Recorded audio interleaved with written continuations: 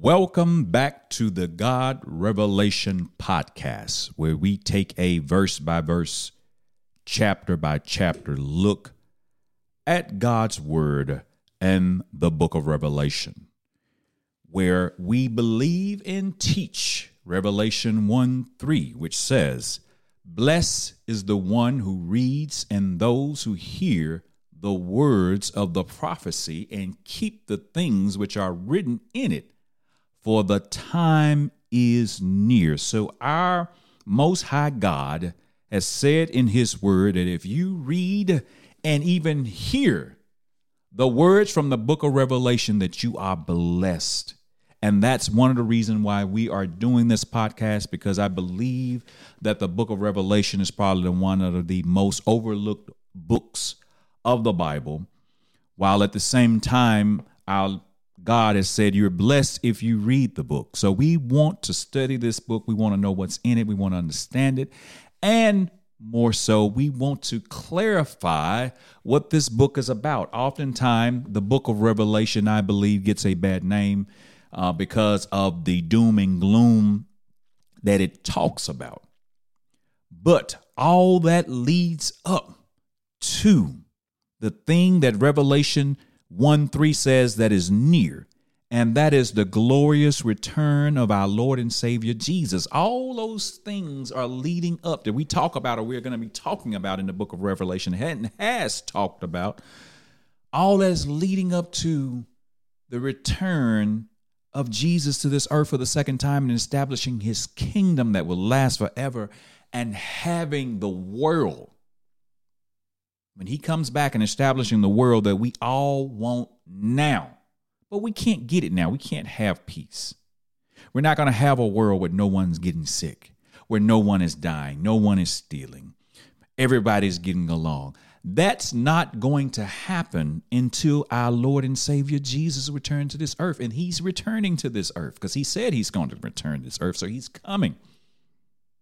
But there are certain things that have to transpire prior to him coming to this earth for a second time. And he tells us, he gives a glimpse, a look into the future about those things that have to take place before he comes. And then he comes, and then the book talks about what's going to happen after he comes. And so we're going to get to that, but that's where we are. And that's why we study this book.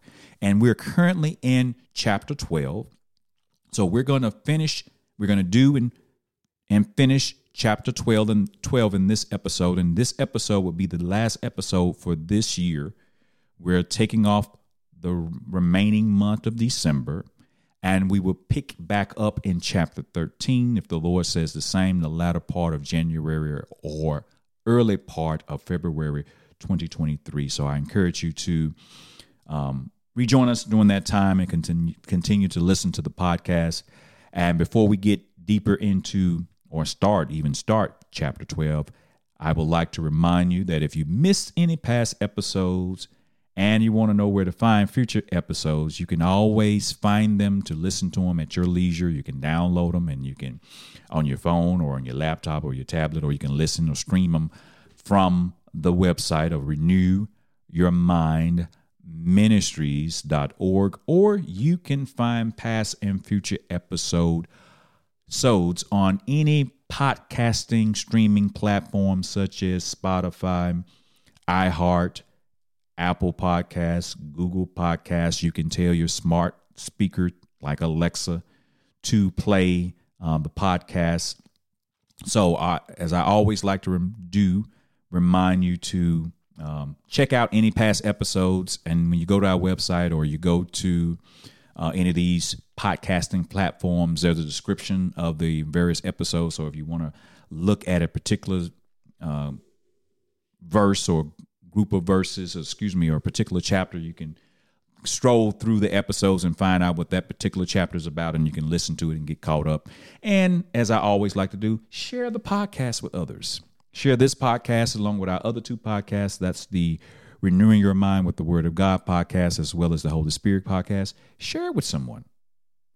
If you're being fed by the Word of God through these various podcasts, share that with others. Think about how often we share other things with people. A good movie we've seen, a good song, a good restaurant. But think about the last time you actually talked to someone or shared the gospel of Jesus Christ with someone. Now, think about the priority of sharing the gospel of Jesus Christ with someone and telling them about a movie you saw or a song you listened to or a restaurant you went to and had a good experience. In your list of priorities, which one would be more important? Telling them about something, Jesus Christ, that ultimately may, if they believe and confess,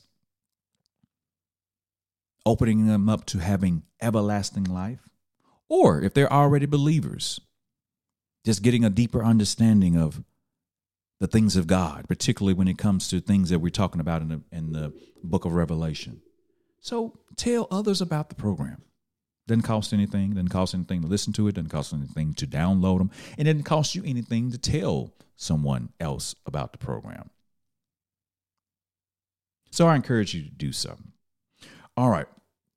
So let's get into chapter 12. But before we get into chapter 12, let's do a brief recap of chapter 11. In chapter 11, as you may remember, if you listened to the last episode, and if you missed the last episode, go back and listen to it. Chapter 11 is a continuation of the break between the 6 and 7 judgments that started in chapter 10. We also saw in chapter 11, we're introduced to these two witnesses God has sent during the tribulation to tell the tribulation world to repent and come to God, because people are still going to be saved during that time. Now, the church would have been raptured, but the Holy Spirit and God is still going to be operating in the tribulation period, giving people an opportunity to believe and confess Jesus Christ as their Savior. So these two witnesses will be calling out to the tribulation world to do that for 3 years.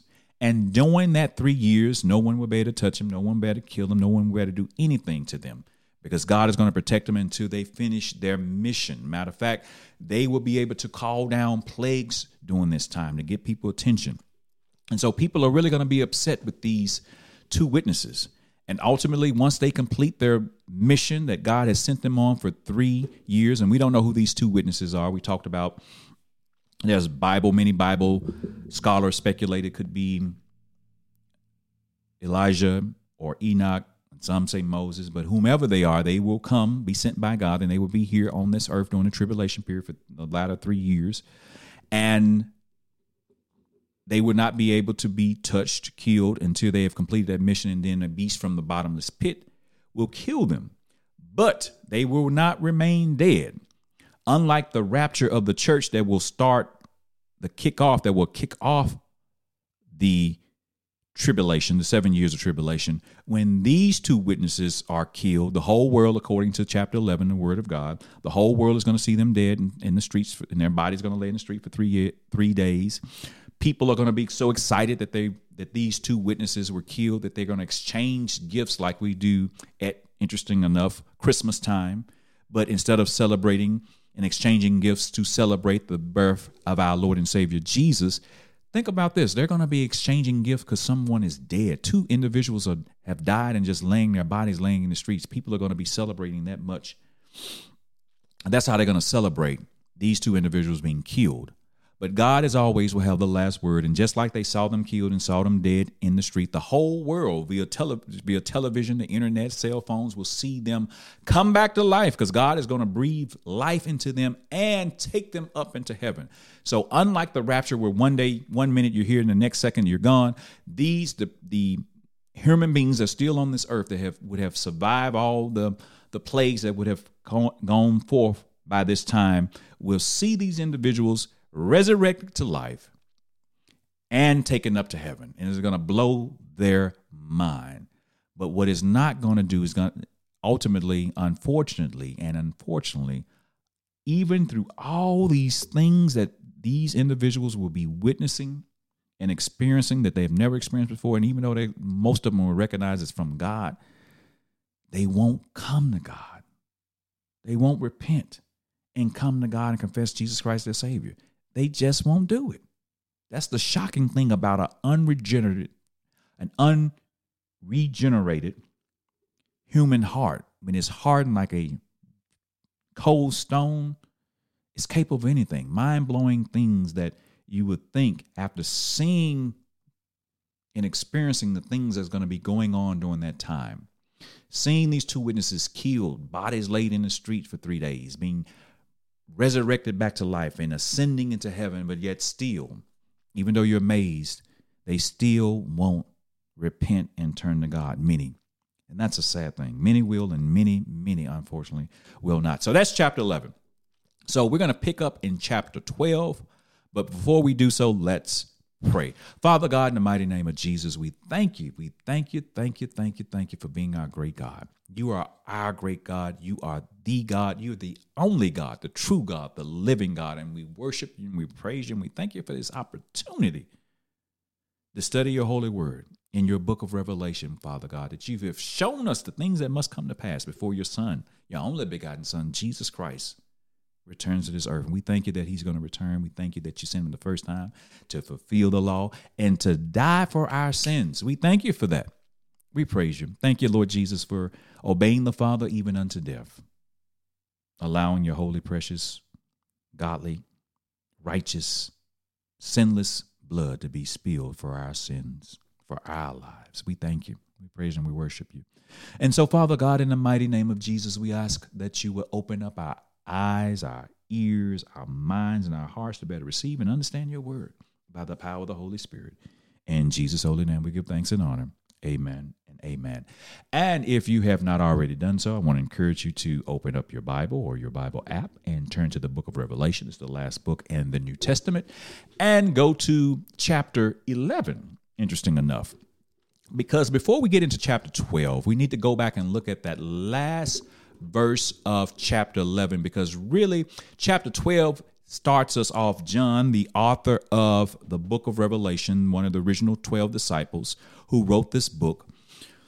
When he wrote this book, he did not write it with chapters and verse numbers and all that. That would come centuries later to help us understand the Bible. So when they broke the Bible down into chapters, they made stops that should not necessarily be stops, because it disturbs the flow of really it was a letter. And so the reason why we're going back to chapter 11 and looking at that last verse, because really that last verse is talking about Israel, which John is now, chapter 12 tells about what's going to be going on with Israel, the nation of Israel, during this tribulation. And so really that starts, that section of John telling us what God revealed to him, what's going to be going on with the nation of Israel. It really starts with Revelation chapter 11, verse 19. So that's why I'm asking you to turn to that, and then we're going to flow from that verse to chapter 12, verse 1. But really chapter 11, verse 19 starts this introduction to John, the writer of this book, telling us what God revealed to him, what's going to be going on with Israel. So if you have not already done so, I would ask that you open up your book or your Bible and your Bible app to first Revelation 11:19, which says, "Then God's temple in heaven was open, and within his temple was seen the ark of his covenant, and there came flashes of lightning, rumblings, pearls of thunder, an earthquake, and a severe hailstorm." So verse 11 and 19 is really transitioning us to John talking about Israel. And the reason why I say verse 19 is a part of that transition is because when he says God's temple in heaven was open, and within the temple was seen the ark of the covenant, that deals with the Jewish nation, the Jewish people, the Israel. God established a covenant with Abraham. And so this ark of the covenant that shows us that John is now moving to talking about what's going on with Israel. And so that's why the temple and the ark is a picture of Israel. So that's really the beginning of introducing what we're going to talk about in chapter 12. So I wanted to point that to you, because if you read chapter 11 and all the things that go on in chapter 11 and then end with verse number 19, it doesn't seem to gel, and that's why. But if you read verse 19 of chapter 11, and then you go into chapter 12, then you see how verse 19 is really a part of chapter 12. So that's what I wanted to point it out, that when John is talking about what he's seeing about the temple and the covenant, he's letting us know that he's now talking about Israel. All right. So now let's look at verse number, and before we go to verse number 12, let me put in context where we are in the 7-year tribulation.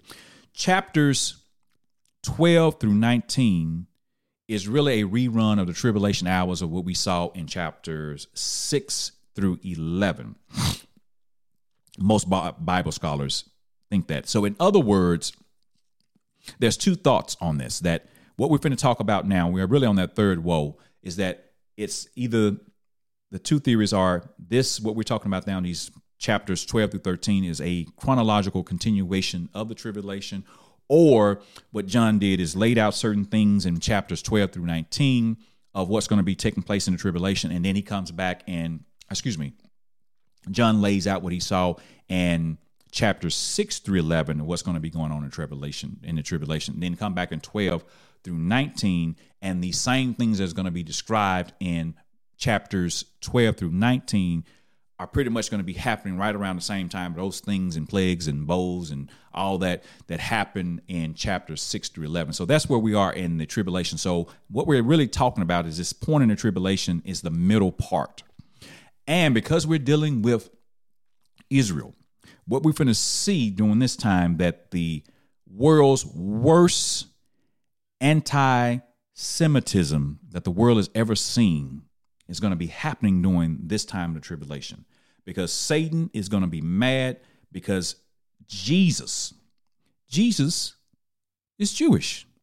He came in the flesh through the line of Jews, particularly King David. So Jesus is Jewish, and Satan knows this. That's why Satan has persecuted the Jews throughout history, because he was trying to snuff out Jesus, make sure he never came. And we're going to see in this part, once he's in chapter 12, we're going to see Satan cast from the heavens to the earth. He's really going to be mad at him then, because he know his time is limited, and he's going to start persecuting Israel. So that's why I say we're going to see, the world is going to see the worst anti-Semitism isn't ever seen, because Satan is going to be on a rampage, and he's going to be going after Israel. He's going to come against them in all ways. And so we're going to see a lot of persecution of the Jewish people during this time, but God has their back. And we're going to see this in chapter 12, how that plays out. So that's where we are to set up before we look at exactly chapter 12, verse 1. So if you've not already done so, let's go to chapter 12 now, verse 1, which says, "A great sign appeared in heaven, a woman clothed with the sun, with the moon under her feet, and a crown of 12 stars on her head." This woman picture Israel, because again, when you go back to Revelation 11:19, when John started talking about what he's seeing in the temple and the covenant, in the Ark of the Covenant in the temple, those things picture Israel. And so this woman picture Israel. And another reason why we say that is if you look at Genesis chapter 37, verses 9 through 11, which says, and this is referring to Joseph's dream. "Then he had another dream, and he told it to his brothers. 'Listen,' he said, 'I had another dream, and this time the sun and the moon and 11 stars was bowing down to me.'" And that's representing Israel, because the 11 stars are his 11 brothers. Joseph will be the 12th. So when we see verse 11, when it says the 12 stars, that's representative of Israel, because out of Jacob, his 12 sons of Jacob represent the 12 tribes, which represent Israel. So that's why I say most Bible scholars believe that in chapter 12, this woman is representative of Israel. All right, and the sun and the moon in this verse represent Joseph's father and mother. That's Jacob, also named Israel. Remember, you may know this, or you may not know this, that Jacob was renamed by God to Israel. And again, his 12 sons became Israel. And the mother, naturally, is Rachel. And Joseph's brothers were the 11 stars. And again, with Joseph, that's the 12 in verse number 1 of chapter 12. The crown on the woman's head most likely signified that Jesus' future kingdom was centered in Israel. All right, moving on to the next verse, Revelation 12:2. She was pregnant and cried out in pain as she was about to give birth. This statement is a clear reference to Jesus because, again, Jesus is Jewish from the line of David. So this woman, Israel, cried out in pain as she was about to give birth, meaning this is symbolic of Jesus coming out of the nation of Israel. And we can look at Isaiah chapter 66, verse 7, which predict the woman, referring to Israel, would deliver a son before her pain came upon her. And Isaiah predicted that Jesus will come out of the lineage of Israel. All right, let's move on to verse number 3 of the 12th chapter of the book of Revelation. Then another sign appeared in heaven, an enormous red dragon with 7 heads and 10 horns and 7 crowns on its heads. John saw another sign appear in heaven, because again, he saw this woman in heaven, this sign. This is symbolic again of Israel. So this red dragon, this enormous red dragon in verse 3 is Satan. It's the devil. So he saw Satan, and his color represent his murderous past and purpose. The 7 heads represent the empires that persecuted Israel through its history, like Egypt, Assyria, Babylon, Medo-Persia, Greece, and Rome. The 10 horns represent the 10 nations that came out of the old Roman Empire that will be ruled by the Antichrist during this time and will be persecuting Israel. And stick with us because all this is going to be fleshed out. And then the 7 crowns represent the fact that Satan will control specifically 7 of these countries as part of the 10 nations that comes out of the old Roman Empire, now European Union, or the European Union, that Satan will galvanize to start persecuting Israel like never before in history. Moving on to verse number 4 of Revelation chapter 12. Its tail swept 1/3 of the stars out of the sky and flung them to the earth. The dragon stood in front of the woman who was about to give birth, so that it might devour her child the moment it was born. This verse tells us about the original rebellion of Satan, Lucifer, the devil, whatever you want to call him, against God. And at that time, 1/3 of the angels, also referred to in God's word as stars, joined Lucifer, and they were defeated. So John is now telling us about this rebellion, about how Lucifer ultimately was kicked out of heaven, along with 1/3 of the angels who cast their lots with Satan were defeated and ultimately thrown out of heaven. In the midst of the tribulation, Satan will lose access to heaven and is flung to earth. So in other words, when Satan, because you may be confused about, well, I thought Satan, when he originally, when the rebellion originally happened, he was thrown out of heaven. He was thrown out of the 3rd heaven to the 1st and 2nd heaven. That's why he's called the prince of the air. So there's different levels of heaven. And Satan was thrown out the level where God reside, but the first, which is the 3rd heaven, but the 2nd and 1st heaven, he resides. But when this happened, what we're going to see during this 3rd part of the tribulation, or excuse me, in the midst of the tribulation, he's going to be thrown, him and his other demonic cohorts will be thrown from the 1st and 2nd heaven, and they will actually be on the earth. And that's when things are going to get crazy.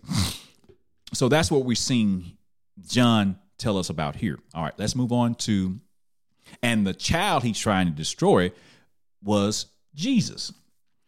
Satan know who Jesus is. And he has from the very beginning have tried to prevent his birth. He's tried to stop Jesus, but we know that that's not going to happen. But that's been his MO from the very beginning. All right, let's move on to verse number 5. She gave birth to a son, Jesus, a male child, who will rule all the nations with an iron scepter, and her child was snatched up to God and to his throne. The woman, again, is symbolic of the nation of Israel, and this verse is an obvious reference to Jesus. Isaiah 9:6-7 prophesied that this child will bear the government on his shoulder, and there will be no end to his government and peace. He will rule with justice and righteousness from the throne of David. So again, we see in the book of Isaiah corroborating what we're reading in the book of Revelation. And before we go any further, let me say this. While the book of Revelation is a book of prophecy, it's not the only book of the Bible that speak about prophecy. You have the book of Isaiah, you have prophetic books, we have throughout the book of the Bible, there are prophecy that talks about the end times, just like Revelation, but not as in detail. And so you can take other parts of the Bible like Isaiah and line them up and see why we're saying these things are representative of whatever we say they're representative of, because there are other verses that plays that out. And so we see in Isaiah chapter 9, verses 6-7, where it talks about that this child, which is Jesus, would bear the government. And so that's related to verse number 5 of chapter 12 that says she gave birth to a son, a male child who will rule over the nations with an iron scepter. That's Jesus, which Isaiah prophesied about in chapter 9. Satan's efforts to destroy Jesus, the Messiah, has failed and is going to fail. Jesus cannot be stopped. Jesus rose from the dead and ascended into heaven. John testifies here that the woman's child was caught up to God and to his throne, reflecting an event that has already occurred. So in other words, John is saying that Satan's effort to destroy Jesus failed because he came, he was born, even though they tried to snuff his life out and his lineage out. That's what it was all about when they was killing the babies in Moses, when he heard about Jesus and sent him to be killed. And they always talking about these first males and these males being killed. That's what Satan planned all along, to snuff out the life of Jesus. But it didn't work. Not only did it did not snuff out the life of Jesus, he was born, he came and fulfilled the laws he was required to do, and he was crucified, and he was resurrected. So when that verse that talks about in verse number 5, and the child was snatched up to God into his throne, that's talking about his ascension to heaven after his death, burial, and then ultimately his resurrection. So that's what this is referring to. And that's why we're saying the woman represents Israel and the child is referring to Jesus. All right, moving on to verse number 6. The woman fled into the wilderness to a place prepared for her by God, where she might be taken care of for 1,260 days. We see here that the hatred and violence toward Israel be so intense during this time, during this part of the tribulation, that the Jewish people will have to flee into the wilderness and be protected there by God Almighty himself for the latter half of tribulation. That's the only way most of them are going to survive. They're going to have to go into the wilderness and be protected and be provided for by God himself, like he's always done for them. Because you think about when he brought them out of Egypt and he sustained them in the wilderness for 40 years. And throughout their history, when they had enemies on all sides, and through God, they were able to conquer them and be a nation until they started being rebellious and sinning. Then God had to kick them out of the Holy Land. But even now, it's the grace of God that's preventing Israel, who's surrounded on all sides by their enemies, but yet they're still alive. They're still there. But during this time, when Satan is on the earth and he's on a rampage because he knows his time is limited before he's going to be forever defeated by Jesus, and he's mad at the nation of Israel because they produced Jesus Christ, the anti-Semitism is going to be off the chart. And only way many of them are going to survive is because they're going to go into the wilderness, they're going to flee. And God is going to protect them from this violence and hatred for 1,260 days, which is the latter half, 3 years, the latter half of the tribulation. Moving on to we're going to take verse number 7, 8, and 9 together to keep it in context, and it makes sense that way. So let's read verse 7, 8, and 9, which says, Then war broke out in heaven. Michael and his angels fought against the dragon, and the dragon and his angels fought back. But he was not strong enough, and they lost their place in heaven. The great dragon was hurled down, that ancient serpent called the devil or Satan, who leads the whole world astray. He was hurled to earth and his angels with him. In these verses, we read about a war that breaks out in heaven.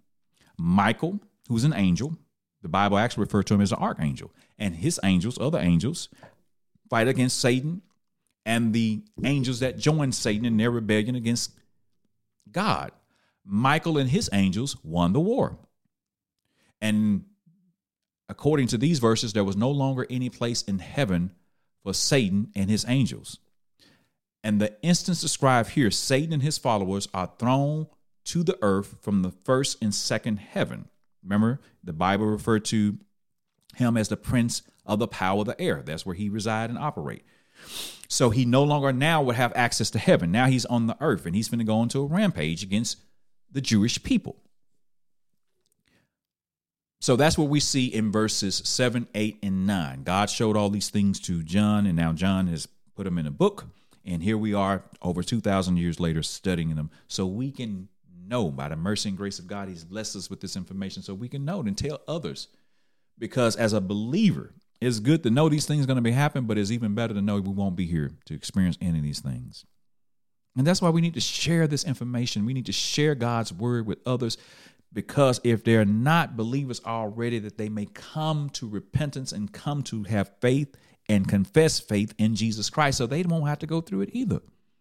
That's why we need to be sharing this podcast and the word of God with non-believers, believers and non-believers alike, because it's good for us. It can lead to salvation. It can lead to eternal life with our great God. However, on the other hand, by people not hearing the word of God and not having an opportunity, not being able to come to Jesus because they had never heard about him, because we aren't talking to them about Jesus.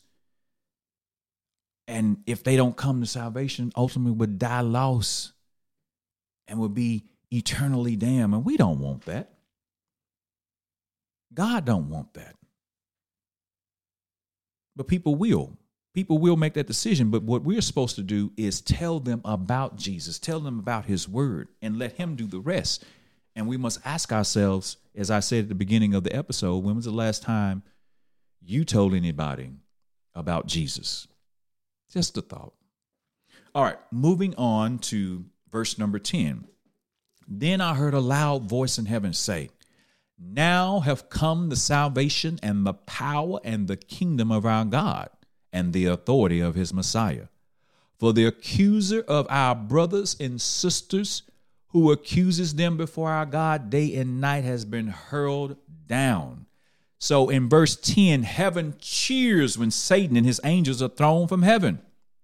A loud voice from heaven proclaimed the fact that the accuser, that's Satan, of the believers has been cast out, because that's Satan's job, to accuse us before the Father day and night, all day. See God, see what they're doing? They don't love you. They're in rebellion, so forth and so on. That's what his job is, and he's on his job. But as a believer, God rebuffs those accusations, because as a believer, when we accept Jesus Christ, that he died for our sins, only thing he sees is the blood of his son that has wiped away all our sins so he can accuse all day and night. God is not hearing it. God is not going to hold our sins against us. But that's what he's doing. He's accusing us before the Father day and night. The voice acknowledges that the accuser points out believers' faults and sins around the clock. Now he's cast out of heaven, and God and Christ are exalted. Did you know that the word devil actually means slanderer, and Satan means accuser? He's a slanderer of the brethren. But once he's thrown out of heaven, all that was stopped. But his rampage against mankind on the earth, and specifically the Jewish people, the nation of Israel, is going to intensify like never before, like anything in history, even beyond the Holocaust. All right, let's move on to verse number 11 of Revelation chapter 12. They were triumphant over him by the blood of the Lamb and by the word of their testimony. They did not love their lives so much as to shrink from death. This verse focuses on believers on earth during the second half of the tribulation, because Satan is going to be casted out from heaven onto the earth. And this verse tells us that those believers are going to triumph, have victory over Satan by the blood of Jesus, just like all believers, and by the word of their testimony. For they love their lives so much as to shrink from death, meaning that many people will be killed during this time because of their confession of Jesus Christ. Because again, Satan is going to control, he's already in control of this world system, but he's really going to be control of the earth, and especially when he's going to be on the earth from the heavens. And those who are professing Christ and the Jews are going to be killed. Many will be killed. That's why it says in this verse, they did not love their lives so much as to shrink from death, because they know at this time, everybody's going to know what's going to be going on. Everybody's going to know that it's going to be illegal to be a Christian. And the death penalty will be the sentence for those who confess him. And so those during this time who are confessing Jesus, they're going to know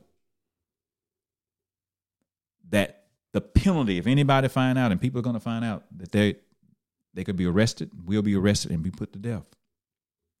That's what's going to be going on during this time. But they will have victory because of the Lamb, because they're going to have eternal life with God, because they died for their faith in Jesus. That's what this verse is talking about. Let's move on to verse number 12. Therefore rejoice, you heavens, and you who dwell in them. But woe to the earth and to the sea, because the devil has gone down to you. He is filled with fury because he know that his time is short.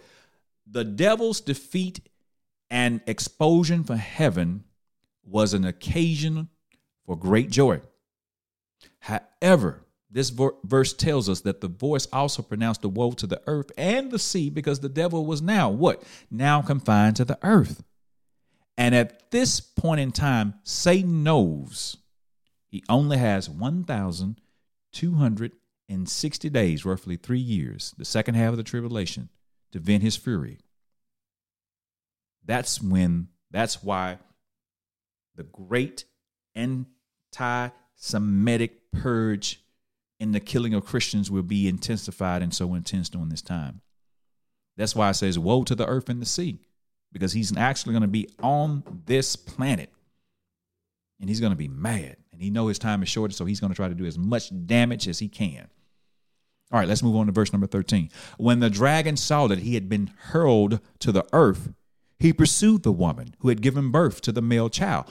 Going back to him pursuing Israel, because he know from the flesh lineage or the blood lineage, Jesus came out of Israel, the Jews. So he's hate the Jews. He's always hated the Jews, and he's persecuting them even more intently during this time period. Angered by his expulsion from heaven, the devil pours out his wrath on the woman who gave birth to the child. That's Israel, who Jesus came out of. In other words, he relentlessly persecute Israel. And actually, he's going to attack Israel. He's going to set up himself as God in their temple. A lot is going to be going on. He hates Israel because Israel was an instrument in which God, the Father, brought Jesus, the Messiah, into the world through the Jewish lineage. All right, let's move on to verse number 14. The woman was given the 2 wings of a great eagle, so that she might fly to the place prepared for her in the wilderness, where she would be taken care of for a time and a half a time out of the serpent's reach. God protects the Jews for the latter parts of the tribulation. The use of wings here as a reference is a reference to protection. If you read Deuteronomy 32:11 through 12 and Exodus 19 and 14, it talks about wings of protection. So this figurative language of wings, we don't believe is the people actually will fly, but that's a sign when they use the word wings. It's symbolic of it's going to happen through the protection of God for his people.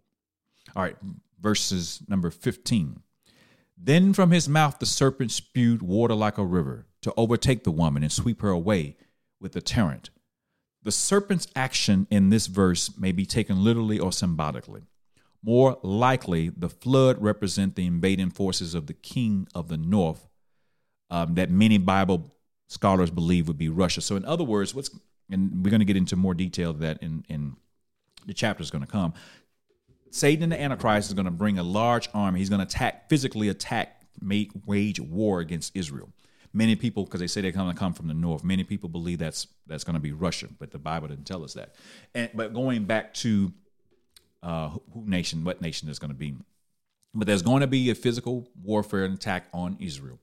And verse 15, when it talks about this river, many Bible scholars believe that's symbolic of soldiers, an army, that the armies of the worlds of the nation that this Antichrist and Satan will be using to attack. That's what he's referring to here, not literally water. And we see that, and we kind of get a hint of that from Isaiah. We look at Isaiah chapter 59, verse 19, which says, so shall they fear the name of the Lord from the west, and his glory from the rising of the sun. When the enemy shall come in like a flood, the Spirit of the Lord shall lift up a standard against him. So we see in that verse when it talks about the enemy coming like a flood. So that's going back to why many Bible scholars believe that this reference to a flood is really talking about armies and not an actual literal flood. All right, moving on to verse number 16, which says, but the earth helped the woman by opening its mouth and swallowing the river that the dragon had spewed out of his mouth. Satan's latest attempt to destroy Israel is described by a flood coming from the serpent's mouth. According to this verse, the serpent's attempt to sweep away the woman, that's Israel, fails because God helps her. How does he help her? This river, if it's an army intent on invading and destroying Israel, God opens up the earth to swallow the river or the army. It may be an earthquake or something happened in the earth actually physically, literally opens up, and the army perish by being swallowed up by the earth. So that's how Satan's army will be destroyed, who's trying to destroy Israel. A natural phenomenon caused by God is going to destroy them. All right, moving on to verse number 17. Then the dragon was enraged at the woman and went off to wage war against the rest of her offspring, those who keep God's commands and hold fast their testimony about Jesus. Satan, furious that his attack on Israel has failed, he turns his attention to the believing remnant. These devout believers obey God's word and hold to the testimony of Jesus. This description of the rest of the woman's offspring, that's Israel, clearly identify believers in Jesus. They may be a group of Jews or possibly also Gentiles who welcome the message of the 144,000 who are going to be evangelizing the world that we talked about in chapter 7. So in other words, once his failed attempt to destroy through war the nation of Israel, he's really angry. And so he's now going to turn his attention to those believing Jews that's not in the wilderness or in the world, and probably confessing Gentiles that probably came to faith through the evangelizing and the testimony and the ministry of these 144,000 Jews that had the seal on them that God had ordained to preach throughout the world, to come to repentance and come to accept Jesus Christ as their Savior. And many, thank God, will. Millions will. And so he's going to turn his attention to persecuting and killing these people for professing Jesus Christ as their Lord and Savior. All right, so that's the end of chapter 12. And we will pick up on in next year, chapter 13. I pray that you stay tuned and pick the podcast up as we resume chapter 13 of the book of Revelation. Let's pray. Father God, in the mighty name of Jesus, thank you for this opportunity just to study your word. We thank you for every listener, Father God. We thank you. We lift them up, interceding on their behalf for their needs, Father, as we all have needs. But our biggest need is you and your son, Jesus. And we thank you that you had sent him to die for our sins. We thank you that we can confess him and not have to worry about even though you want us to understand what's going on in Revelation, but we won't be there to see these parts of it. We will be there to experience the glory and the joy and the peace of the latter part once your son, Jesus Christ, come back and establish his kingdom. So we just thank you for this, for your word. We thank you for you. We thank you for safety over the holidays, Father God, in the mighty name of Jesus. We just thank you for the Holy Spirit. We thank you for the Holy Word. We thank you for this podcast. We just thank you, Father. You're great. You're awesome. You're wonderful. You're glorious. And we just love you and we appreciate you. And all these things in Jesus' holy name. Amen. Now, if you're listening to this podcast, if you're listening to the sound of my voice, for whatever reason, just was curious about the book of Revelation, just happened to stumble onto this program, and now you feel a longing in your heart to confess Jesus Christ as your Lord and Savior, now is the time to do so. Now is the time to do so. And so if that's you, if you got a tug in your heart right now, something's going on in your chest, that's Jesus knocking, and he wants you to open your heart, open up your life to him.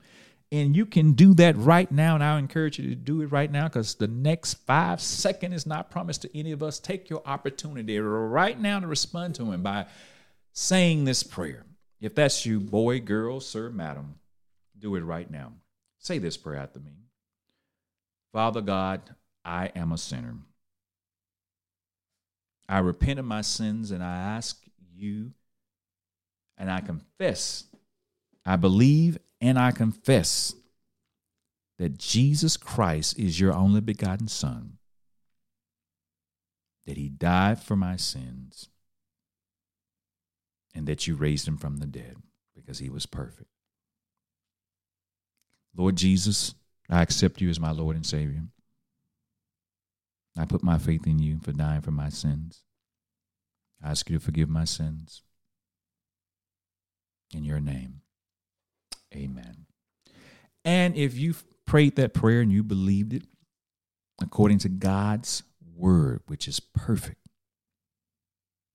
you're now saved. You're part of a royal priesthood. You're part of his godly family, heir and joint heir with his only begotten Son, Jesus, meaning everything Jesus is entitled to, you're entitled to. Having everlasting life in his presence, being a part of his everlasting kingdom, avoiding this judgment that's going to come on this earth during the time of this great tribulation. You were going to avoid all that. You should rejoice. You should rejoice. You should shout. And if you don't feel like those things, don't doubt your salvation, though, because I cannot say this enough. Salvation is not a feeling. It's not. And it's not me saying, that's the word of God. You're not going to find anywhere in the Bible where it says, feel like you're saved. Feel like you have confessed Jesus Christ and the Lord. It didn't say that. It just doesn't. So don't look for a feeling. Now you should rejoice, because think about what you just did. Think about what's in store for you. That is a cause. That is something to be excited about. That is something to have joy about. God does. But your salvation is not based upon a feeling. Even though you may have a feeling, your salvation is not based upon a feeling. So don't get confused about that. But I rejoice for you. I thank God for you. I thank God if you made that decision, you could have not made a better decision. And now was the right time to do it, because, hey, as anybody with any kind of sense know, tomorrow is not promised to us. And you need to know that you know that you know if you should pass, that you should open your eyes, you would be in the presence of your Heavenly Father. And the only way that can happen is by putting your faith and trust in his only begotten Son, Jesus Christ, that he died for your sins. There's no other way. You can't earn it. You can't beg for it. You can't do anything. Only thing it's faith, grace, and faith. Grace because it's given to us because we don't deserve it, and faith in the sense of believing. You can't earn salvation. There's nothing you can do. There's nothing any of us can do that was more than the perfect, sinless person in Jesus dying for our sins. No one can overcome that. No one can do more than that. So you can't work your way to salvation. There's no such thing. You just have to believe. In our minds, and especially in our culture that's so merit-based, everything is about work. It's hard for us to wrap our mind around that God just wants us to believe. But that's what his word says. So I thank God that you have now believed, if that's you. I encourage you to tell someone about your new faith. Being a Christian is not a secret society. I also encourage you to pray to your Heavenly Father, just in general, because as a Christian, as a now professing Christian, none of us know everything. None of us will never know everything. That's why we're commanded to read our Bible, to share it. So I would encourage you to, if you have not been reading your Bible, start reading your Bible. If you don't have a Bible, if you're in the United States, buy a Bible, read your Bible, download a Bible app for free. Read your Bible. Listen to podcasts like this where you get a better, and the other two podcasts and similar podcasts is by other people that are really teaching the Word of God. That's what this world need more than anything. We don't need any more TV shows. We don't need any more music. We need the Word of God. We need God. I also would encourage you to pray to your Heavenly Father in general, but also to pray to him specifically about joining a local assembly of believers where you can worship God with them, where you can study the Word of God with them. And the reason why you need to pray about that, a lot of false churches out there. They say they're Christian, they say they're churches, but they're far from it. So we need to be mindful that some churches are a dangerous place to be. So we need to pray to our Father, our Heavenly Father, about being led by the power of the Holy Spirit to a Bible believing, a Bible teaching, a Jesus believing, a Jesus teaching church. Not a social club that's calling itself a church. And there's a lot of them out there with a lot of false doctrine. And the only way to discern through that stuff is by praying to our Lord and Savior, to praying to our God, to be led to the right place. So I encourage you to do that. All right, I will see you in 2023. I thank you for your time. You could have be listening to other people. I thank you. I don't take it for granted. I pray for you. I ask you to pray for me, that God will continue to use me to do his work. I need prayer just like everybody else. So I ask you to pray for me, and I pray for you, and I will see you in 2023 if the Lord's will. Thank you.